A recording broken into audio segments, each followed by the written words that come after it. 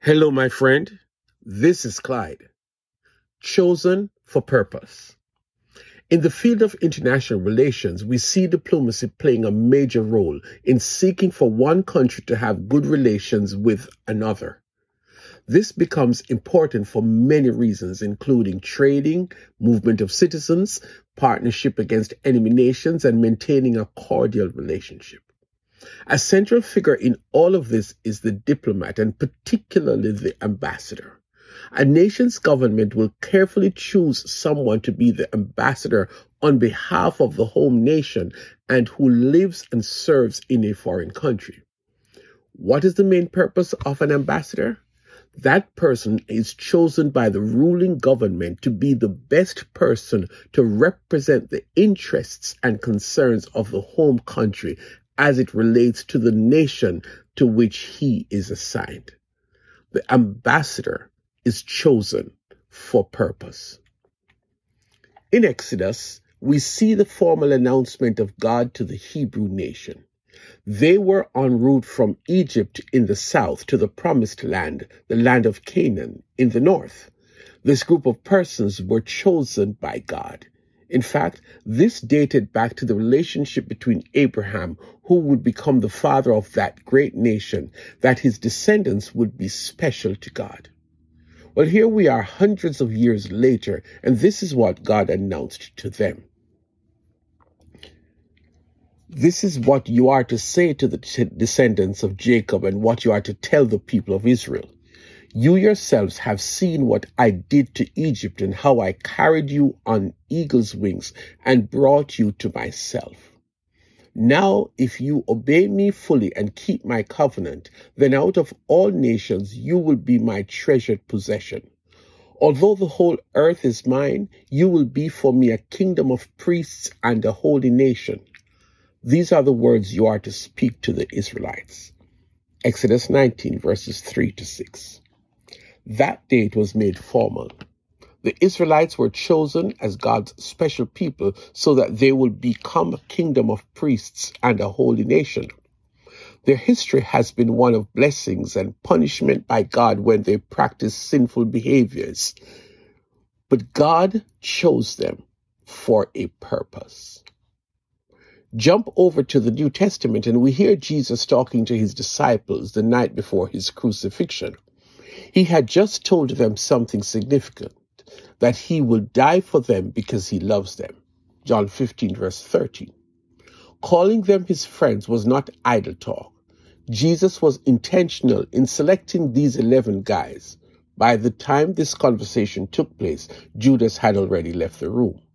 So it come as no surprise that after 3 years of a strong relationship with these guys, that Jesus would now call them his friends.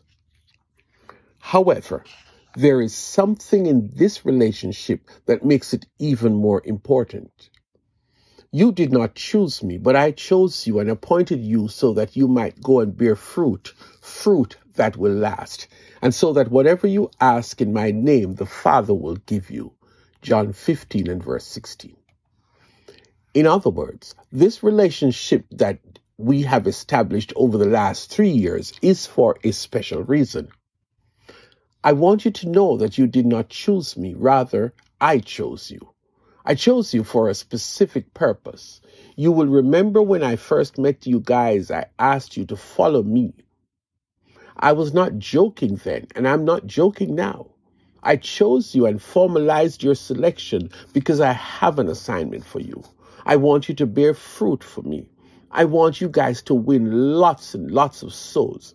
I want you guys to take the gospel everywhere. I chose you with that purpose in mind. And here is one important thing for you to hear from the one who chose you. Whatever you pray for in my name, my Father, the creator of this world, the one who is from everlasting to everlasting, the one who will supply all your needs. This is it. Whatever you ask for in my name, my Father will give you. That was a commitment to his friends who he had chosen. The last one is about you. Yes, you, my Christian friend. You're going to be excited and humbled to hear this. But you are a chosen people, a royal priesthood, a holy nation, God's special possession, that you may declare the praises of him who called you out of darkness into his wonderful light. 1 Peter 2 and verse 9. Every person who has been born again becomes part of this massive group of persons that Jesus has called from different countries and tribes and language and culture. Yes, he made us into a community called the church, but please note that it is more than just a community. You were not chosen to be a sit-down Christian. Rather, you were chosen by God for purpose.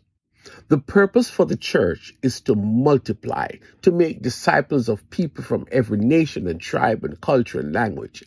This is God's big purpose for you being chosen to be a part of his family. You and I are chosen to take the gospel to those who have never heard it. This is the gospel of light. And so our assignment, our purpose, is to bring the people who are living in darkness, aka sin, that when they hear the message that we bring, that Jesus saves, they will choose to accept Jesus into their lives. It is not coincidental that our purpose has to do with light, because hear Jesus in his own words. I am the light of the world. Whoever follows me will never walk in darkness, but will have the light of life. John 8 and verse 12. Just let that sink into your soul. Jesus has chosen you and me so that we can point the dark world to Jesus, who is the light of the world. My friend, live out your purpose as a child of God.